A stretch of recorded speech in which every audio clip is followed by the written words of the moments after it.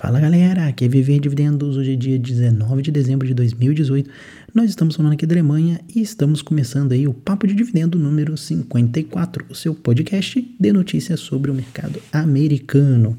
Estamos aí próximo do final do ano, falta aí praticamente, semana que vem já é Natal, né? Espero que você tenha comprado os seus presentes aí já.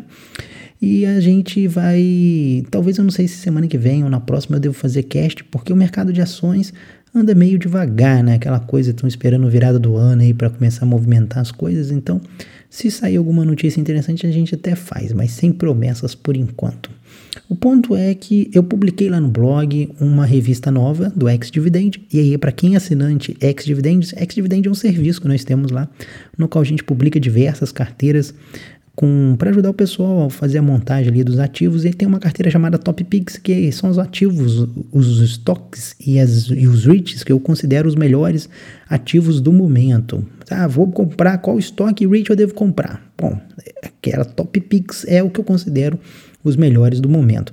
E a gente de 3 em 3 meses faz um balanço comentado dessas ações, desses REITs, e saiu aí nessa última semana agora o resultado da revista nova, e tem lá bastante coisa lá, bastante material para você poder dar uma lida. Se você é assinante, acessa lá. Se você ainda não é assinante do Ex-Dividend, aproveita para assinar agora, aproveite seu 13º aí para você assinar, porque a partir do ano que vem eu vou aumentar o preço do Ex-Dividend.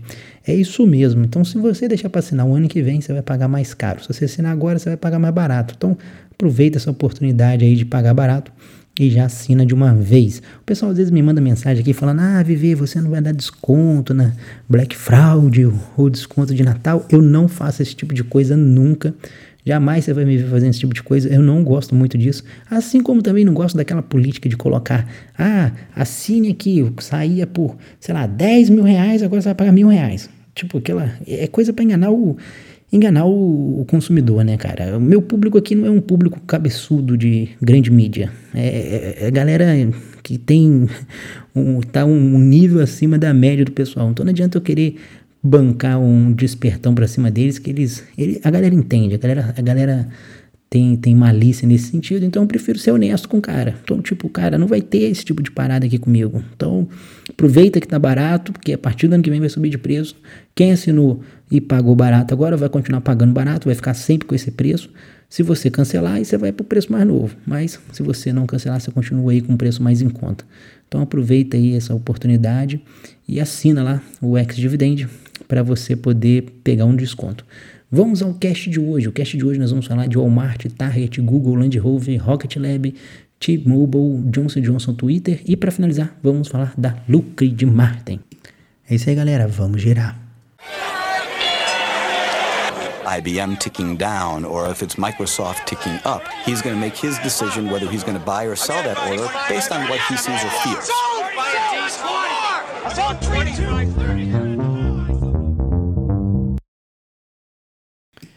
Bom, nós estamos começando aí o cast falando da China, que está comemorando aí 40 anos da sua abertura de mercado. O discurso do presidente Xi Jinping foi um pouco ácido ali com relação ao Trump. Ele mandou algumas indiretas ao Trump. Ele disse o seguinte, que ninguém tem o direito de dizer o que o povo chinês deve ou não fazer. Ele deve ter ficado um pouco condoído com os resultados que saíram do varejo chinês essa semana, que foi um dos piores resultados ao longo dos últimos 15 anos, né? Veja bem, não estou dizendo que o varejo chinês caiu, não. Apenas que o varejo chinês cresceu num ritmo mais lento dos últimos 15 anos. Não quer dizer que ele caiu, não. A coisa na China não para de crescer, né, meu amigo? O fato é esse. Você começa a ter tanto dinheiro que você tem que gastar isso de alguma forma. E aí você começa a comprar algumas empresas ao longo do mundo, né? E isso pode gerar problemas, que é o que está acontecendo aqui na Alemanha hoje, né? O governo alemão saiu essa semana uma lei para tentar restringir um pouco a aquisição estrangeira de empresas alemãs, né? Basicamente é como se, tipo assim, eu tenho uma empresa aqui no Brasil, quero comprar uma empresa militar na Alemanha, eu posso comprar hoje 25%, por exemplo, e o governo quer reduzir isso para 10%, né? Para proteger. Não são todos os setores, basicamente defesa, mídia e tecnologia. E eles estão tentando proteger o conhecimento, o know-how que a Alemanha tem, justamente dos chineses que estão vindo aqui e comprando tudo. Não é só no Brasil que os chineses estão comprando tudo, não. É em tudo quanto é lugar, os chineses estão comprando tudo. Falando de alfinetadas no começo do cast, a gente teve uma alfinetada, só que dessa vez foi do Trump no CEO da GM, meu amigo. A GM tinha anunciado nos Estados Unidos que iria fechar algumas fábricas lá, porque ia apostar nos carros elétricos, né? Ia parar de fabricar carro a combustão, ia ser tudo carro elétrico, tipo uma Tesla da vida, né?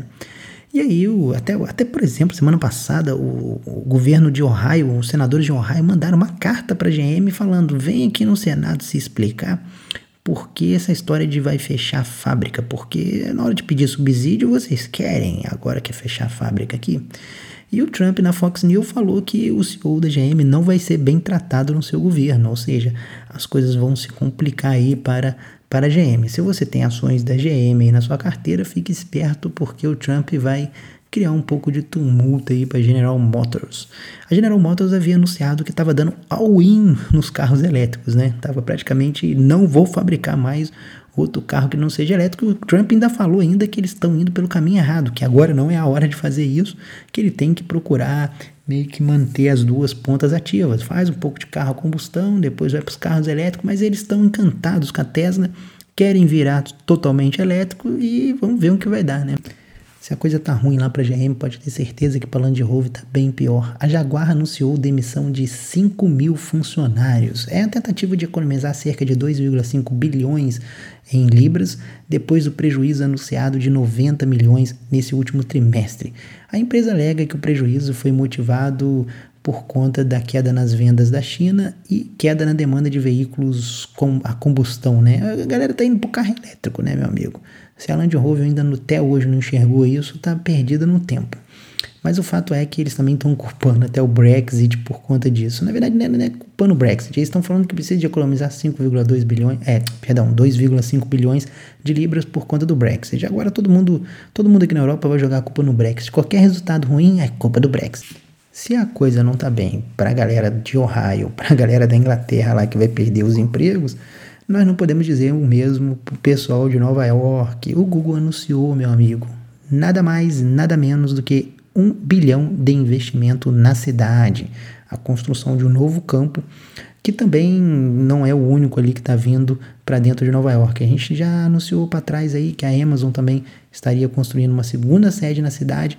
Nova York, eu tenho reparado que Nova York tem assim, meio que aos poucos está reacendendo assim aquela cobiça das empresas para ter uma sede lá novamente. Primeiro hoje, o lugar mais cobiçado, vamos dizer que seria São Francisco, lá na Califórnia, o Vale do Silício. Só que as coisas lá estão absurdamente caras, você manter uma empresa lá é muito caro. Então tem muita empresa que está indo para Nova York ali, porque comparado com a Califórnia ainda é bem mais em conta, né? Então Nova York está recuperando aí aos poucos, né, em alguns aspectos, esse ar aí de cidade sede, vamos dizer, de algumas empresas. Quando a gente fala de corrida espacial, geralmente a gente fala do Jeff Bezos, da Amazon, do Elon Musk e da Tesla. São as duas startups na corrida espacial que estão aí com mais marketing em cima, mas tem outras empresas privadas também correndo aí por fora nesse páreo. A gente pode citar hoje um lançamento de um foguete que foi muito bem efetuado, da Rocket Labs, que é uma empresa da Nova Zelândia. Na verdade é uma empresa americana, mas o CEO da Nova Zelândia, um bilionário lá, trilionário da Nova Zelândia, conseguiu colocar o foguete aí, o terceiro foguete, se não me falha a memória, em contrato com a NASA. Uma boa notícia aí para os acionistas da T-Mobile e da Sprint. Eu não sei se eu havia anunciado aqui a fusão das duas empresas aqui no cast, mas as duas empresas estavam para se juntar, um negócio de 26 bilhões de dólares, meu amigo. O Departamento de Justiça estava segurando a fusão das duas, porque ambas, né, têm proprietários estrangeiros. A T-Mobile, a dona dela é a Deutsche Telekom, e a Sprint está na mão dos japoneses da SoftBank. E ambas ali estavam segurando ali, o Departamento de Justiça estava segurando, e elas prometeram parar de usar equipamentos da Huawei. Vocês já sabem que é por conta da briga entre os Estados Unidos e a China, né?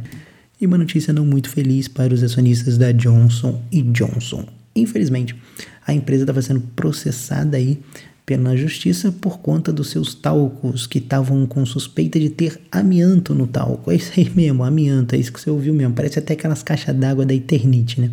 Quem é acionista, quem já foi acionista da Eternit, sabe que a criptonita da Eternit é o raio do amianto, né? A Eternit, para quem não conhece, é uma empresa da Bolsa Brasileira. Eu nem sei se existe porque eu não tenho acompanhado muito a Bolsa Brasileira a fundo. Mas eu acredito que a Eternit deve existir e aí acredito ainda que o amianto ainda continua sendo o seu maior problema até hoje, se duvidar. Mas o fato é que saiu um relatório essa semana da Reuters de que a Johnson & Johnson sabia da questão do amianto no talquinho das crianças, e isso daí, meu amigo, foi arrasador para o mercado. As ações despecaram 10%, a maior queda em 15 anos da Johnson & Johnson. O estoque bateu lá o menor nível desde julho, meu amigo.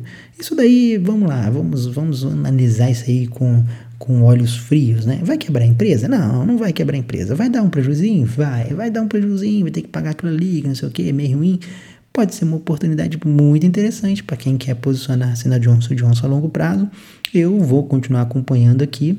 Provavelmente devo encarteirar um pouco da Johnson & Johnson, aproveitar essas quedas aí do amianto, do talquinho das crianças aí, vou passar um pouquinho de talco e vou comprar mais Johnson & Johnson na carteira.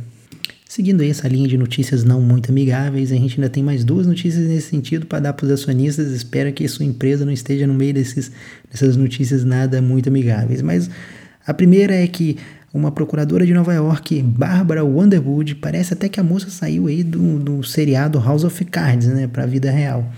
Ela está processando aí tanto a Target quanto o Walmart por ter importado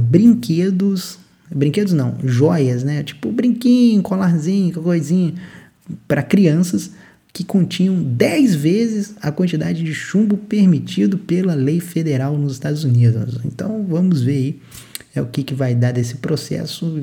Para a gente que está investindo no longo prazo, nada mais é do que a gente acompanhar e ver oportunidades para poder aumentar posições a bons preços. E a outra notícia aí, não muito amigável, é para a galera do Twitter, para os acionistas do Twitter aí, que a empresa caiu 6% para $33, depois de anunciar mais uma falha de segurança. Dessa vez vazou dados dos usuários, basicamente telefones. Dizem eles que foi só parte dos números, não foi o telefone inteiro não, mas os telefones associados a contas foram vazados aí. Então a coisa no Twitter já não anda muito bem, ainda tem esses problemas ainda. Bom, vamos aí para a nossa última notícia. Prometo que não vai ser uma notícia ruim. Depois eu vou fazer um comentário aqui lá no blog sobre algumas coisas que rolaram lá. Aquele tipo o último cast que a gente teve, que eu fiz alguns comentários meio nada a ver, vai ser mais ou menos parecido. Mas para não terminar aí com um clima de notícia ruim próximo do Natal, vamos dar uma boa notícia aí para os acionistas da Lockheed Martin, que tiveram aí basicamente o Japão triplicou a sua ordem de caças F-35. Espera-se que o Japão deve se investir cerca de $10 bilhões em compras de caças F-35, meu amigo. É para soltar fogos aí para os acionistas da Lockheed Martin, deve estar rindo de orelha a orelha. Eu quero só esperar os meus dividendos caírem na minha conta no próximo trimestre. Pode vir dinheiro japonês que eu não estou preocupado.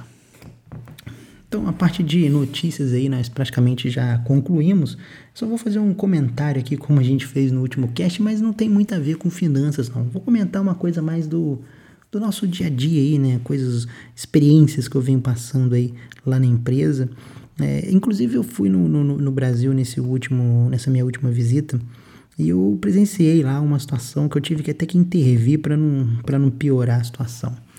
Eu queria comentar mais a questão da nossa juventude. Não sei se seria a minha juventude, mas talvez uma geração seguinte aí.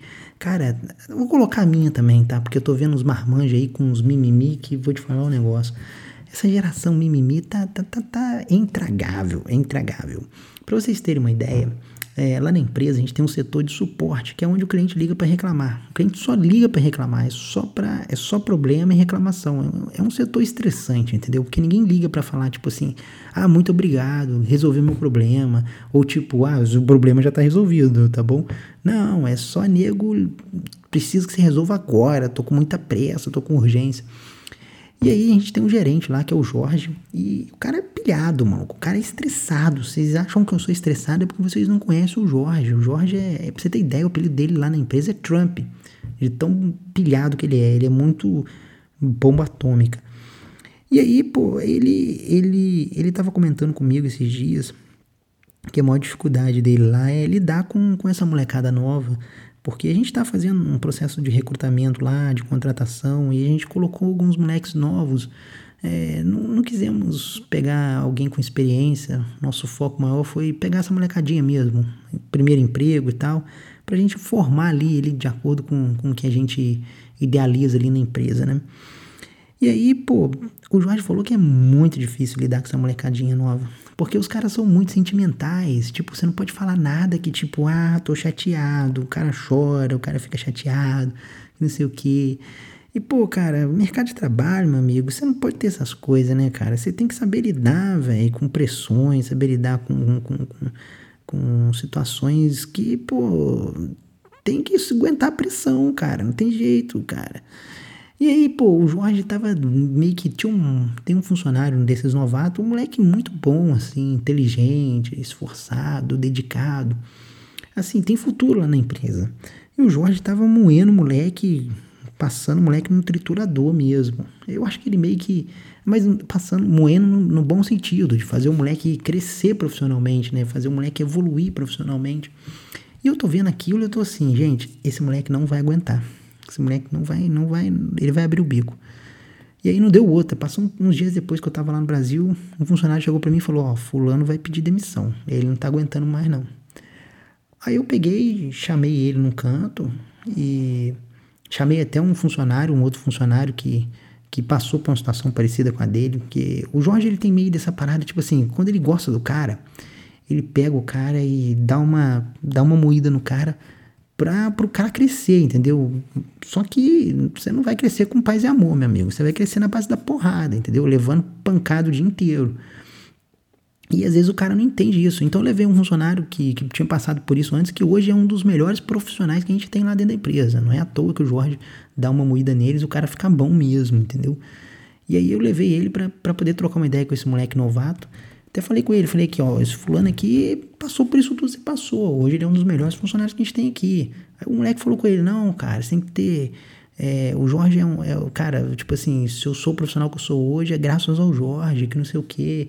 Tem que ter paciência, não sei o quê. Às vezes a gente fica nervoso, não sei o quê, mas, cara, tem que procurar tirar o lado bom da coisa e tal.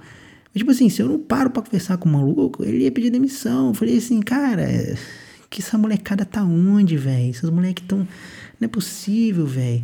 Os moleques são... Eu falei assim, cara, moleque criado a leite com pera, velho. Não tem o que falar, E aí você tenta entender por que essa geração tá assim, tão mimimi, tão cheio de tipo, falou comigo desse jeito. E não, eu vou te falar um negócio.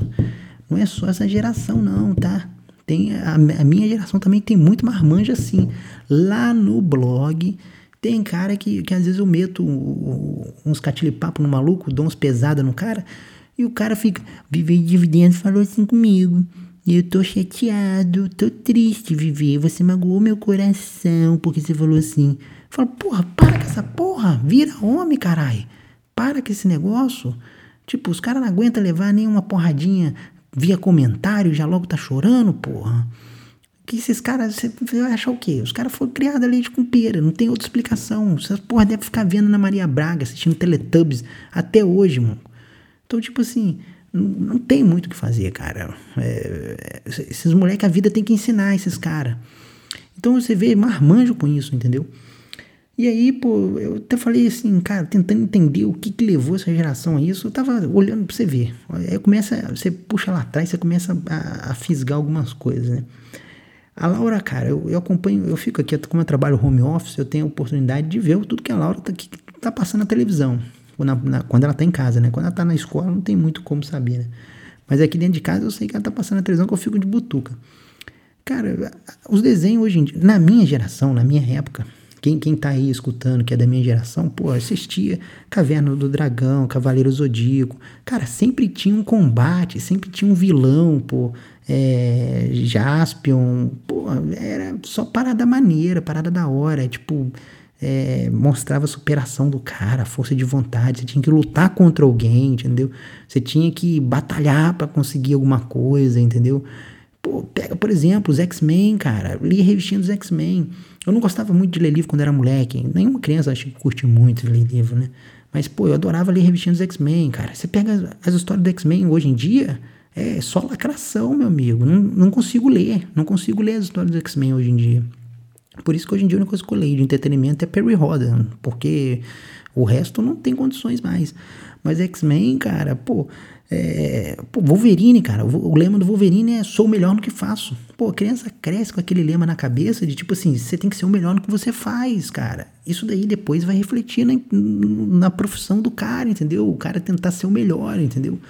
Querendo ou não querendo, isso influencia na criança. Você vai ver os desenhos hoje em dia, Patrulha Canina. Pra quem não conhece desenho infantil, Patrulha Canina é um grupo de cachorrinho que vai salvar gatinho na árvore. Cadê o vilão, pô? Cadê o inimigo? Não tem mais combate, cara. Não tem mais luta. Não tem mais nada nessa porra. Dora Aventureira, entendeu? As aventuras da Dora, tocar violão, pô, tipo assim, eu fico assim, gente, o que tem nesses desenhos hoje em dia? Não ensina nada pra criança, ensina a criança a virar um mimizão, igual esses que tem no blog aí, igual esses moleques que estão trabalhando lá, entendeu? Então, assim, cara, eu acho que... Desculpa aí, bati no microfone. Eu acho que a gente tem que policiar um pouco os desenhos que nossos filhos estão vendo. E eu tento fazer isso com a Laura. Pelo menos eu coloco 2 animes pra ela assistir por semana, entendeu? Hoje, atualmente, ela tá assistindo Boruto e Attack on Titan. É um desenho até meio pesado pra criança, mas enfim. Mas, é o jeito que eu achei, cara, porque se não é anime, os desenhos ocidentais acabaram tudo, não tem mais nenhum que salva, meu amigo. Você vai achar um pouco de salvação dentro dos animes. Então tem que botar seu filho pra assistir anime, não tem jeito. Então eu boto ela ali pra assistir anime ali 2 vezes na semana. Eu tava até falando com o Jorge isso aí. Ele falou, cara, eu também não consigo botar meu filho pra assistir esses desenhos atual, cara. O moleque tá assistindo desenho antigo, mas ele não curte muito. Eu até falei com o Jorge, falei, cara, mete anime nele, velho. Bota anime nele, porque a única coisa que tá salvando é a cultura japonesa. E mesmo assim, até lá, alguns animes você vê que, tipo, já estão começando a mudar. Mas ainda tem bastante anime que dá pra salvar ainda. Então, tipo assim, cara, só pode ter sido isso, cara. Não tem outra explicação. E aí, se você ligava na televisão, não vai fazer bullying, vamos parar com bullying na escola. Pô, bullying faz parte da educação da criança. Por quem não sofreu bullying na escola? Aí o cara não sofre bullying na escola e dá isso aí no trabalho. Não aguenta o bullying no trabalho. Aí vai abrir o bico, entendeu? Abre o bico, não tem jeito. Então a galera tem que parar com esse negócio de mimimi. Isso daí eu tô falando do negócio da questão do trabalho, mas tem muito cara marmanjo que não aguenta. Você responde o cara um pouco atravessado, o cara chora nos comentários, velho, aqui do blog. Esses dias pra trás teve um que comentou lá, não sei o que. Eu dei uma resposta meio que atravessada pra ele. O cara quase que chorou lá nos comentários. Falou, é um absurdo você tratar seus leitores assim. Eu trato do jeito que eu quiser. Para de perguntar merda que você vai parar de ter resposta merda. Se você fizer uma pergunta inteligente, eu vou te responder de forma inteligente. Se você perguntou alguma coisa comigo, eu te respondi na ignorância, na merda, significa que a sua pergunta foi uma bosta. Não tem como responder uma pergunta idiota com uma boa pergunta. Só posso responder com idiotice. Pra mim é só isso. E aí, às vezes, alguns caras reclamam, por exemplo, quer ver? Cara, tem gente que reclama, você xinga demais, Viver. Você xinga demais. Mas, cara, tem hora que não tem jeito, você tem que xingar. Não tem jeito. Esse negócio de ficar de como é que fala? Bom samaritano, de politicamente correto, né? Não é bom samaritano. Politicamente correto. Comigo não tem politicamente correto, cara. Eu vou xingar mesmo, porque às vezes o cara chega aqui com umas coisas, com uma auto-hipnose tão grande, de tipo, aquela coisa de mercado. Não, tem que olhar o preço, a bolsa vai cair, o que vai acontecer, viver dividendos com a bolsa mês que vem, que não sei o quê. Eu tô assim, gente, o cara, ou ele tá preocupado no longo prazo, tá investindo na empresa, focado nos fundamentos e focado em receber dividendos, ou o cara tá fazendo trade. Se o cara tá fazendo trade, o meu blog não é para ele. Se o seu foco é trade, o blog Viver de Dividendos não vai te agregar em nada, porque o meu foco 100% é o cara que tá investindo no longo prazo, focado em fundamentos. Tudo que eu falo lá é a respeito de fundamentos. Aí o cara chega, você tá preocupado com a bolsa entrar no mercado de queda, que não sei o quê? Para com essa porra. O que tem a ver isso com fundamento? Não, mas porque meu patrimônio vai cair. Dane-se se o seu patrimônio vai cair. Dane-se, você vai vender a ação. Adianta o mercado falar para você, olha, você comprou essa ação por R$10, agora ela vale 5. Você vai vender ela porque o mercado falou que vale 5? Se você não vai vender, então dane-se o que o mercado está falando. Ela continua valendo 10, que é o preço que você pagou nela. Tanto é que é isso que você declara lá no imposto de renda. Você não declara o preço que você pagou? O preço que você pagou, ela vale aquele preço que tu pagou nela, meu amigo. Então, assim, cara, até que você vende, ela tá valendo aquele preço. Então, dane-se o que o mercado tá cobrando. Se a empresa continua crescendo a receita, se a empresa continua crescendo os lucros, se a empresa continua crescendo os dividendos, é isso que importa pra você, cara. Pra que você tá preocupado se a cotação caiu? Então o cara às vezes chega nisso daí com um loop tão grande nessa merda na cabeça, porque ele ficou a vida inteira ouvindo, não, foca em cotação, foca. E aí a única coisa que você tem que fazer é xingar pra ver se ele sai dessa auto-hipnose e acorda pra vida. E tem alguns casos que nem você xingando o cara desperta. Então esses casos é perdido pra mim. O cara que você chegou, xingou, mandou o cara tomar naquele lugar e o cara não acordou, então o cara tem que se ferrar mesmo. Tem que se ferrar mesmo, não tem o que você fazer pra salvar essa alma não, meu amigo. Então assim, cara, é muito mimimi, tá demais. E quer ver um outro problema clássico lá no blog? E não é a primeira vez que eu enfrento isso.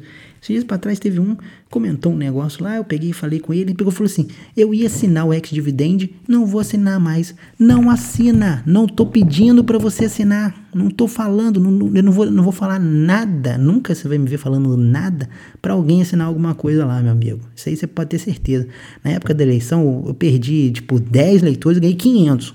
Porque eu falei que eu apoiaria o Bolsonaro. Teve uns 10 retardados, falou, eu não te acompanho mais, vaza. Eu falei, vaza, não quer me acompanhar? Vaza, vai, a porta é serventia da casa. Não tô preocupado com isso, eu não tô preocupado com audiência, eu não tô preocupado com dinheiro. Eu não vivo do ex-dividend. Os caras não entenderam isso até hoje, né, cara? Porque, eu acho que os caras curtem o meu trabalho porque eu sou sincero, cara. Eu falo aquilo que eu acho, tá me entendendo? Então, se eu acho que, por exemplo, se um dia eu tiver que falar mal da Drive Wealth, eu vou falar mal da Drive Wealth. Se eu tiver que falar mal da remessa online, eles pisarem na bola, eu vou falar mal. Eu não tenho pé preso com ninguém. Eu não dependo daquilo lá para poder pagar minhas contas. Eu ganho meu sustento de outro lugar. Entendeu? O blog não paga as minhas contas. Então, os caras curtem por causa disso, entendeu? Eles preferem um cara com sinceridade. E muitas vezes eles assinam o ex-dividend porque eu falo a verdade, doa quem doer. Às vezes o cara nem concorda comigo 100%. Tem um monte de gente ali que assina o ex-dividend que eu tenho certeza que o cara não concorda 100% comigo. Nem quero que o cara concorde 100%. Cada um é de um jeito, entendeu? Mas o cara, o cara curte a minha análise de empresa, o cara gosta de como eu vejo as coisas, de como eu analiso e tal. Beleza, entendeu? Eu tiro o lado bom da coisa. Agora, o cara querer me dizer o que eu tenho que fazer porque ele vai assinar um ex-dividend, cara, vai catar coquinho, meu amigo. Vai procurar, vai chupar meio metro de rola, vai chupar a rola até um parafuso até virar prego, cara. Pelo amor de Deus, não tem cabimento um negócio desse, cara. Ah, fala sério, isso me irrita demais. Então, cara, eu sou da política, eu escutei essa frase aí na época da eleição, não sei quem foi que escreveu, mas é o seguinte, na época da eleição, saiu essa frase, a seguinte frase, eu prefiro ser como o Pedro, que era um pouco impulsivo na hora de falar e andava com uma espada, mas que foi fiel a Jesus até o final, do que ser como Judas, que falava bonitinho e mansinho, mas traiu Jesus. Meu amigo, tem muito analista aí no mercado, tem muito analista aí que o cara fala bonitinho, o cara fala aquilo que você quer, o cara não xinga, o cara não vai te mandar catar coquinho, não vai te dar pesada, não vai fazer nada contigo. Mas no final das contas ele tá te botando por trás. Então os caras gostam aqui, porque eu sou aqui comigo, eu não vou falar nada pra privilegiar X ou Y, entendeu? Eu vou falar aquilo que eu acho. Se eu acho certo, eu vou falar, se eu acho errado, eu vou falar. Então, eu acho que a assinatura do ex-dividend, o pessoal acha que é não, porque o cara manja pra caraca. Mas não é, cara, é mais uma relação de confiança. 90% dos caras que assina porque confia no meu trabalho. E 10% é porque gosta tecnicamente daquilo, entendeu? Então, a confiança é uma coisa que você exerce a longo prazo e o cara precisa de ver sinceridade em você. O cara vê que, vou deixar de falar tal coisa porque magoei o fulano de tal, ou chateei o cicrano, não vai rolar, meu amigo, não vai rolar. E lá no blog, cara, tá acontecendo uma demanda tão grande de mimimi, que toda hora chega um lá, comenta, aí eu dou uma voadora, aí o cara pega e fala assim, você falou assim comigo, tô chateado. Você já teve um que comentou sobre o ETF, até o Buscando o Primeiro Milhão, blogueiro, parceiro nosso, falou assim, calma, Vivi, você tá muito estressado, o cara só perguntou. Mas, cara, tem pergunta que você não tem jeito, cara, você tem que responder o cara na base da cotovelada pro cara acordar. Porque o maluco não acorda. Por isso que eu falei, é o negócio do palavrão. É pra tirar o cara do modus operandi pra ver se ele acorda. Porque, tipo assim, ele ouve o palavrão, ele acorda e fala assim, ué, esse cara tá querendo falar comigo, por que ele falou desse jeito, entendeu? De repente não vai te surtir o efeito na hora, mas ele vai pensar naquela parada que você falou depois de um tempo e depois vai processar aquilo. Então, enfim, cara, é muito mimimi pra mim. Não dá não, cara, eu não suporto mimimi não. Aí os malucos vão pedir pra sair porque aqui comigo não aguenta ficar não. Mas é isso, galera, eu não vou ficar prolongando muito nesse assunto. Já falei até mais do que estava pretendendo falar. Nós já estamos chegando aí no final do ano. Espero aí que você que chegou até o final desse cast aí, espero que você tenha um ótimo ano novo, que você tenha um Feliz Natal. Tudo de bom, muita saúde, muita paz, sucesso nos seus investimentos. Tô desejando isso porque vai que a gente não faz outro cast até o final do ano, então já estamos aí deixando aí os nossos votos para você. E espero que o ano que vem a gente venha com novidades aí. Nós estou preparando um novo blog aí, não um blog focado em finanças, mas um outro assunto que eu gosto muito. E tenho certeza que vai ser um assunto que vai ter muita gente que vai falar: eu não vou seguir mais você por causa disso, eu não vou mais por causa daquilo, estou me decepcionado com viver. Mas como sempre, eu não faço as coisas porque vai agradar X ou Y, eu faço o que eu acho certo. Pode ser que depois eu esteja errado, eu mudo, eu peço desculpa, e às vezes eu erro, e faz parte do jogo. Mas eu estou preparando um novo blog aí sobre um novo assunto e espero que vocês gostem e tenho certeza que vai agregar muito aí na vida de algumas pessoas. E, enfim, eu acho que é isso daí.